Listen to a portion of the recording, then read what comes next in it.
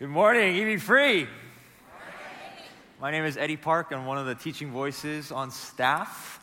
And let's settle this once and for all. I keep getting this question. If you go to our website, on our front page, everybody asks me, hey, I saw you on the front of our website.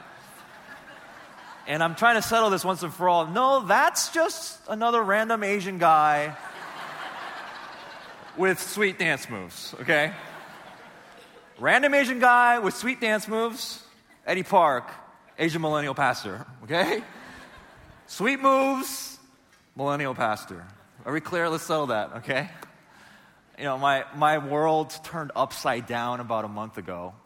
I got the opportunity to teach in the worship center on the book of Jonah. And my life has crazily changed. I can't even go to downtown Fullerton at any coffee shop without this happening to me. I promise you. I always get this. Hey, Jonah. My name's Eddie. No, you're the Jonah guy. You're the Jonah guy. You know, thank you so much. I just want to take an opportunity to just thank everyone that wrote me an email, a Facebook message, a text message. I don't know how you got my number. That's a little scary. But to everyone who sent me encouragements, I just want to say thank you. I tried my best to send you a personal response and reply. As a young communicator, this platform is incredibly frightening. And so I just like to publicly say thank you. Thank you so much. Thank you. It was great because I was able to share my heart, and I was able to allow this community to kind of know who I am.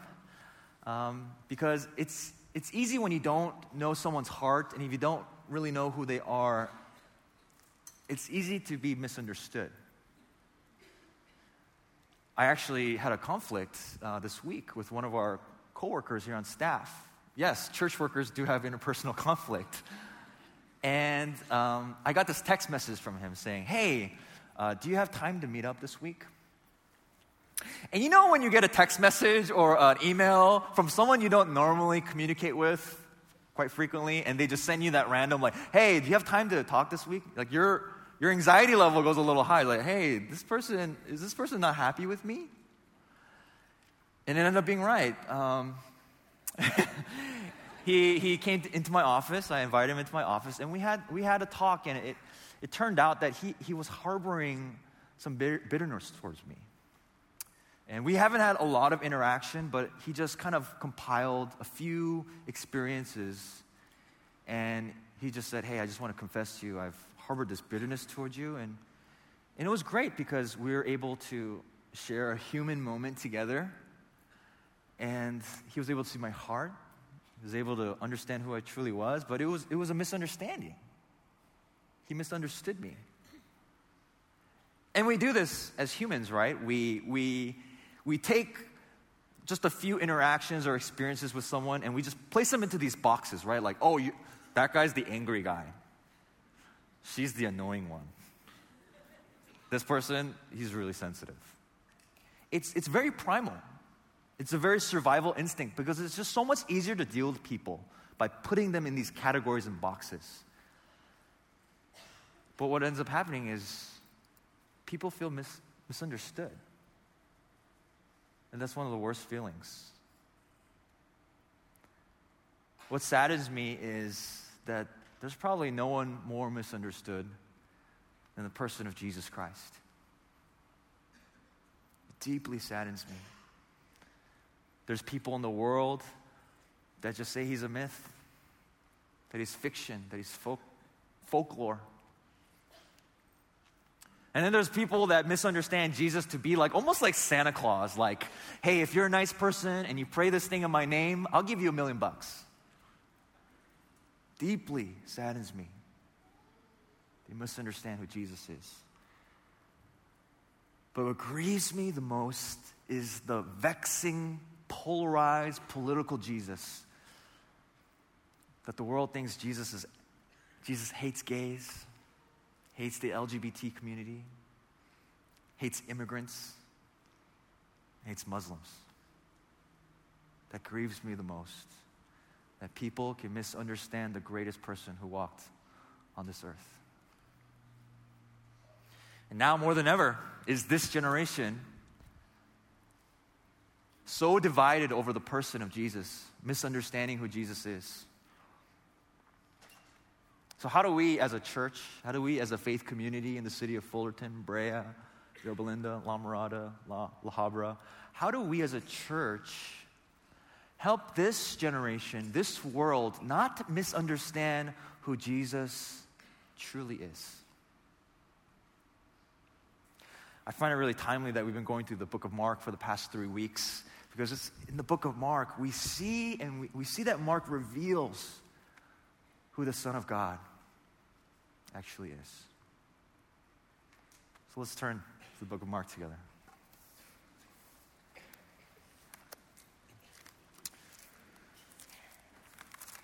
You know, Mark is incredibly fascinating book. You know, it doesn't get a lot of popularity. It's kind of seen as like the lesser cousin of the other two synoptic gospels, right? Matthew's longer, Luke's really long, and no one ever wants to read Luke. But Mark, it's short, and people think it's like less important. But Mark is a brilliant storyteller. If you know me, I love narrative. Narrative literature in the genre of the Bible is one of my favorites because it's not boring. It's deeply emotional. It's dramatic. There's conflict. There's plot. And there's character development. And what Mark does in his storytelling ability is that he actually highlights these 3 groups of people. The first group of people that Mark highlights is categorized by how they respond and understand who Jesus is, or misunderstands who Jesus is. And that group is the Pharisees and the scribes. Pharisees and scribes are other teachers of the law, other religious leaders, and they would respond to Jesus when he would be teaching, or when he would be doing a healing or a miracle or casting out a demon. These rulers, these teachers of the law would respond antagonistically to Jesus because they viewed him as an adversary. They viewed him as a threat, as another teacher. Like, who is this guy trying to challenge status quo? They saw him as a zealot, as an activist. They deeply and profoundly misunderstood who Jesus was. The second group that Mark highlights is that we call them the crowd. And these people, they respond to Jesus. They're in the crowd, they're in the home, they're at the field, and Jesus is teaching, and he's doing a miracle. He's feeding 5,000, he's feeding 4,000, he's casting out demons, he's healing the blind, he's healing the sick. And what is the crowd response? How do they respond? They respond with amazement. It actually repeats over and over in these micro stories in Mark. They respond with astonishment. In some of your Bibles, it says. But the problem is, they're amazed and they're astonished, but they don't do anything about it. They do nothing. Because they just see Jesus as he's the new magician on the block. He's the new miracle worker on the block. He's the hottest thing right now, just like any others. And then Mark has this third group of people called the disciples. The disciples are the ones that Jesus handpicked in the beginning of the book of Mark. And they're the insiders. They're the ones that Jesus hand chose to follow him for 3 years, to learn from him. It actually says this in Mark chapter 4. It'll be up on the screen. Jesus is teaching in parables. He teaches in these cryptic stories that no one really understands. But he says this to his disciples. He's like, hey, you know how I teach in these stories? This is what Jesus says to them. To you has been given the secrets of the kingdom of God. I'm going to tell you, actually, all the interpretations of these parables that I teach that no one understands. But for the outsider, everything's going to be in parables. They're not going to understand it. And it's fascinating what Jesus says next. They may indeed see, but not perceive.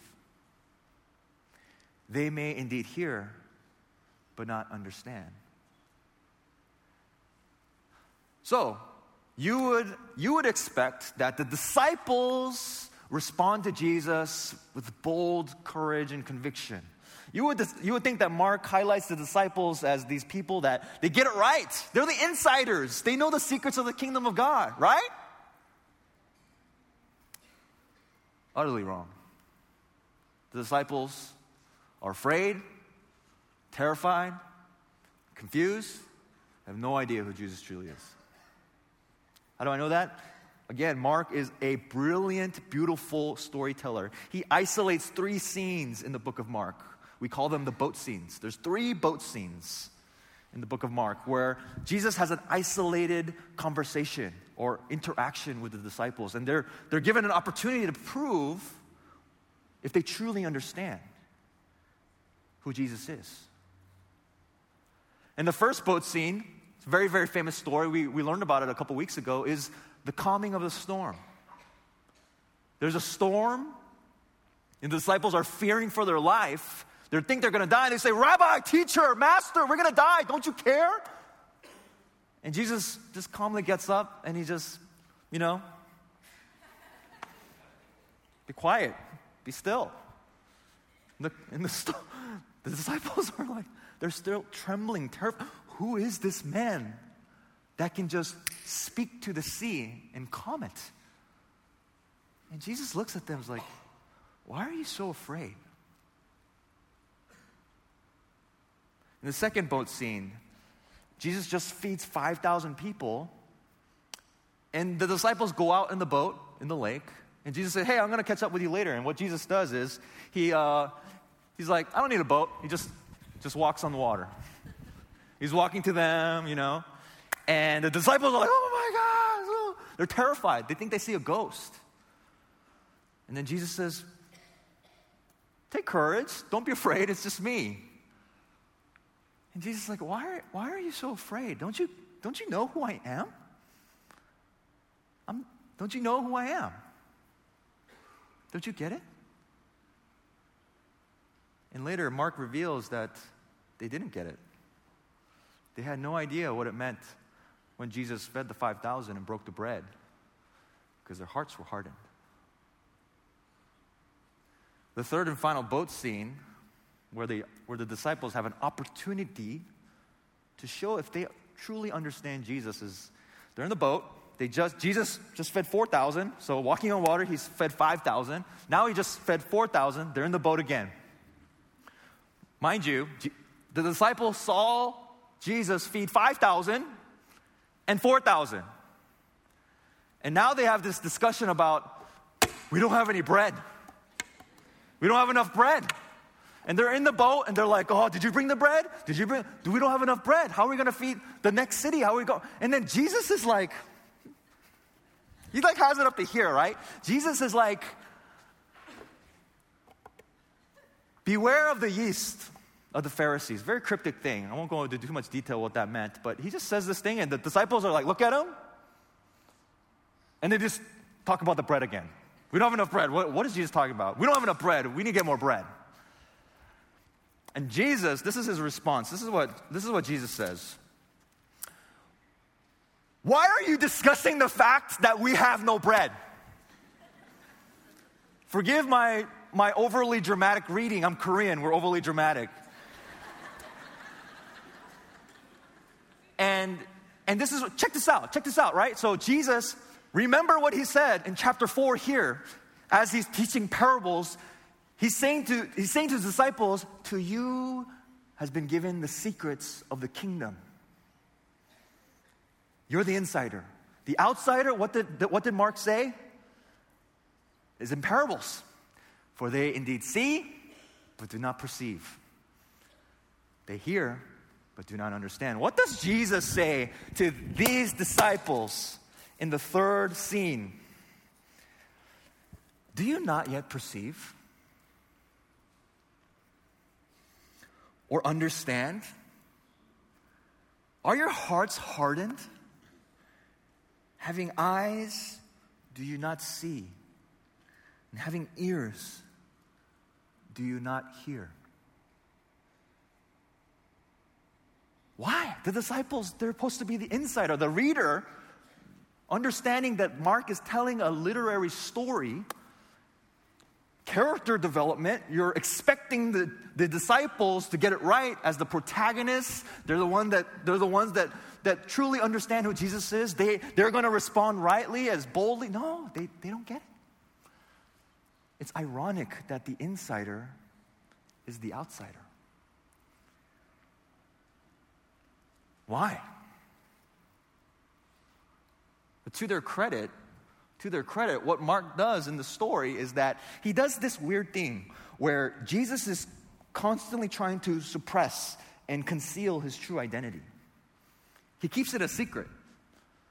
It's such a secret that Jesus, when he's talking about himself, he talks in third person. You know those weird people that talk in third person? But they don't use his name. He says, the Son of Man does this.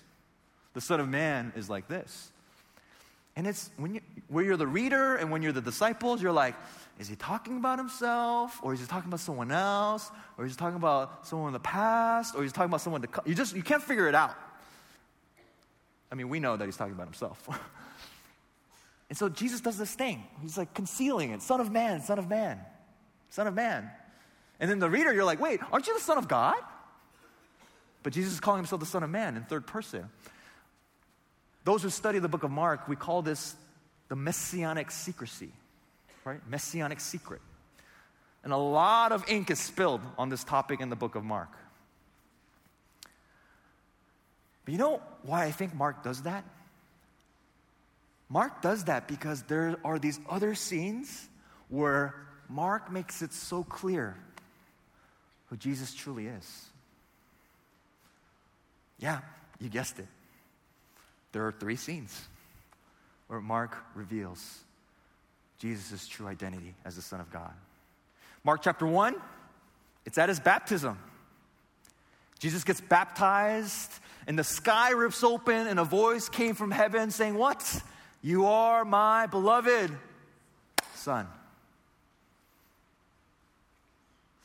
The second revelation, the revealing of Jesus, who he truly is what your Bibles would title the Transfiguration. No one knows what that means. But it's when he takes his closest disciples, Peter, James, and John, he takes them up to the mountain and he does like this, right, reveals himself. And they got all scared. But what happens in that scene is that a voice came out of the cloud saying what? This is my beloved Son. This is my Son. This is my beloved Son. Moments where Jesus' true identity is divinely affirmed and confirmed. But the tension that you feel in the narrative in the book of Mark is that no human knows yet. No human gets it right. Not even the disciples get it right. They're still talking and arguing about bread. What's funny, because the third and final scene of Revelation, a human being finally confesses who Jesus truly is. It was when Jesus died on the cross. He was crucified, and he breathed his last breath. And you would think he was a disciple with him. But as a reader, it's scandalous who uttered the words and confessed, the first human person in the book of Mark. Who is it? It's a Roman centurion. His executioner. The enemy of the cross. And when Mark highlights this centurion be the one saying, when he watches Jesus die and Jesus breathes his last breath, the centurion, he confesses and says, truly this man was the Son of God. And as the reader, you're like, what? What is going on? Why? What is... You're at this place because what Mark is doing is that it's in this moment, it's in this scene that you truly understand who Jesus is. Fundamentally, you cannot understand the person of Jesus without the cross. It is the apex of the entire story. It's the apex of the entire book. And the confession is scandalous that a Roman officer who executed Jesus is the one that confesses, the first one. And it brings our attention that Jesus, the Son of God, it's realized as the reader of something that Jesus said and something that Jesus has been trying to explain the entire book of Mark. And Jesus says this: I came not to be served, but to serve, to give my life as a ransom for many. See, when you see the Roman confess that truly this is the Son of God, it's a pivotal moment when you read the book of Mark. And it confirms and affirms what Jesus has been trying to say the entire time. How do we help this world, this generation, this city, not misunderstand who Jesus is? How do we help them not misunderstand that Jesus is this fairy tale, folklore, fictional myth? How do we help them not misunderstand that Jesus is not this self-help guru, or Jesus is my homeboy, or Jesus is this Santa Claus who just gives everything I want as long as I pray in his name and I'm a nice person? How do we show the world? How do we teach the world? How do we exemplify to the world that Jesus is not anti-everything? How? It's when we take the words of our Lord and Savior very, very seriously when he says, I did not come to be served. I came to serve and give my life for others. It's when you and me, we live out self-sacrificial service that points people to the cross. That is how we'll show the world who Jesus truly is. I see it every day, actually, in my wife, Eunice. Since the day we got married, she has been so servant-hearted and self-sacrificial. And I'm not just talking about the wifely duties of cooking my favorite meals and cleaning my mess and organizing my clothes, but I'm extremely what we call HM, high maintenance emotionally. I have swings. There are times I get deeply just depressed and discouraged. Eunice, that sermon sucked. And she's just with me. She listens to me. She listens to me complain. She empathizes with me. She supports me. And then when I'm dreaming and I'm so ambitious to change the world, I'm like, Eunice, let's hang this up. Let's just go and be missionaries at Japan or China or North Korea. They're like, but we might die there. Like, oh, I don't care. But Eunice says, okay, when? Let's pack our bags.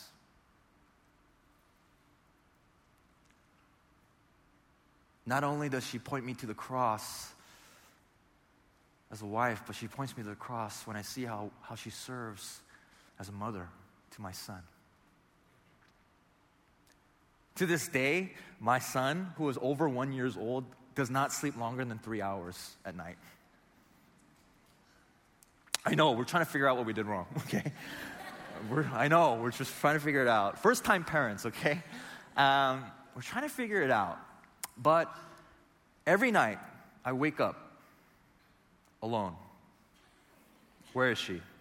And I do the same thing. I walk to my son's room, and I see her there in his crib. She's 90 pounds. She's laying with him. And I'm like, man, when is this girl had a good night's sleep, you know? She works full time at Biola. She packs our son's snacks for daycare. She packs my lunch. She cooks breakfast for the family and works full time. I mean, Adam, you're her boss. You know she is the most self-sacrificial, servant-hearted person I know. But ultimately, I see it in the way that she serves her parents. That's what really did it for me. That's why I married her.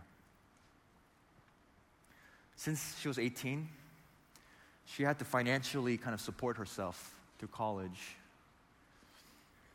Her parents were, and her family was in a tough financial spot, so she took out debt to pay the bills, to pay the Sprint phone bill, to pay the cable bill. She would buy groceries for her parents. She didn't even have a car. Her sister had a Mercedes, but she didn't have a car. And from Westwood, we went to UCLA. She would take the bus from West LA all the way downtown to her job.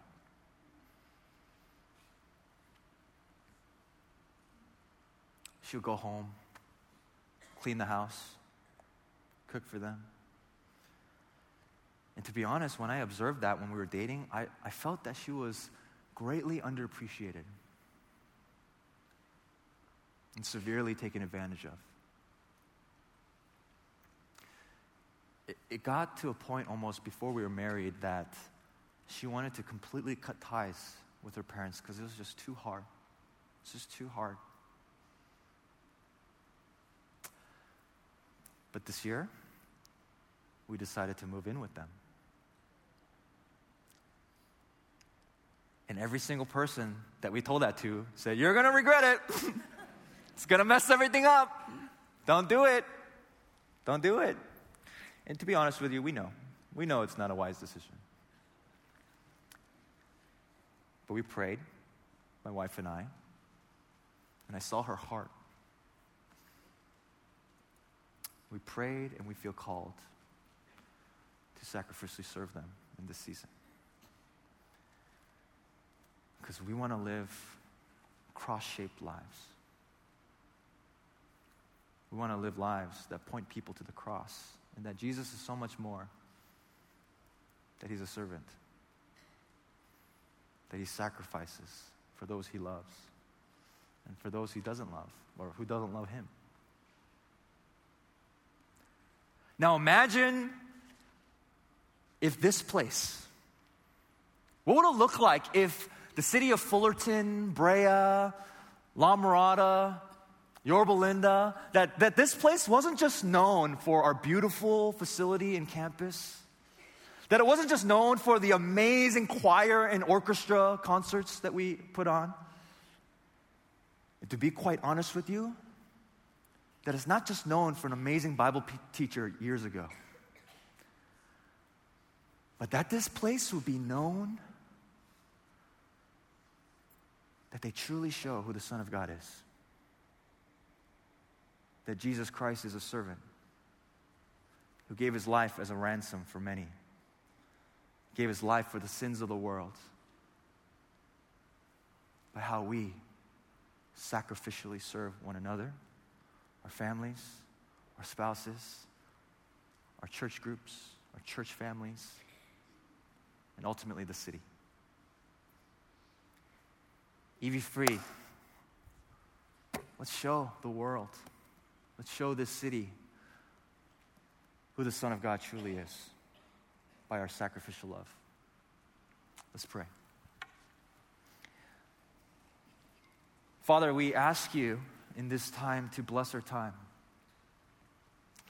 We pray that your Spirit would convict and stir in us your word. That we would see Jesus more than a teacher. That we would see Jesus more than a story, but that Jesus gave his life. Jesus was a servant. And that we as followers of him can show the world who that person truly is. Help us to do that in this time. In Jesus' name we pray. Amen.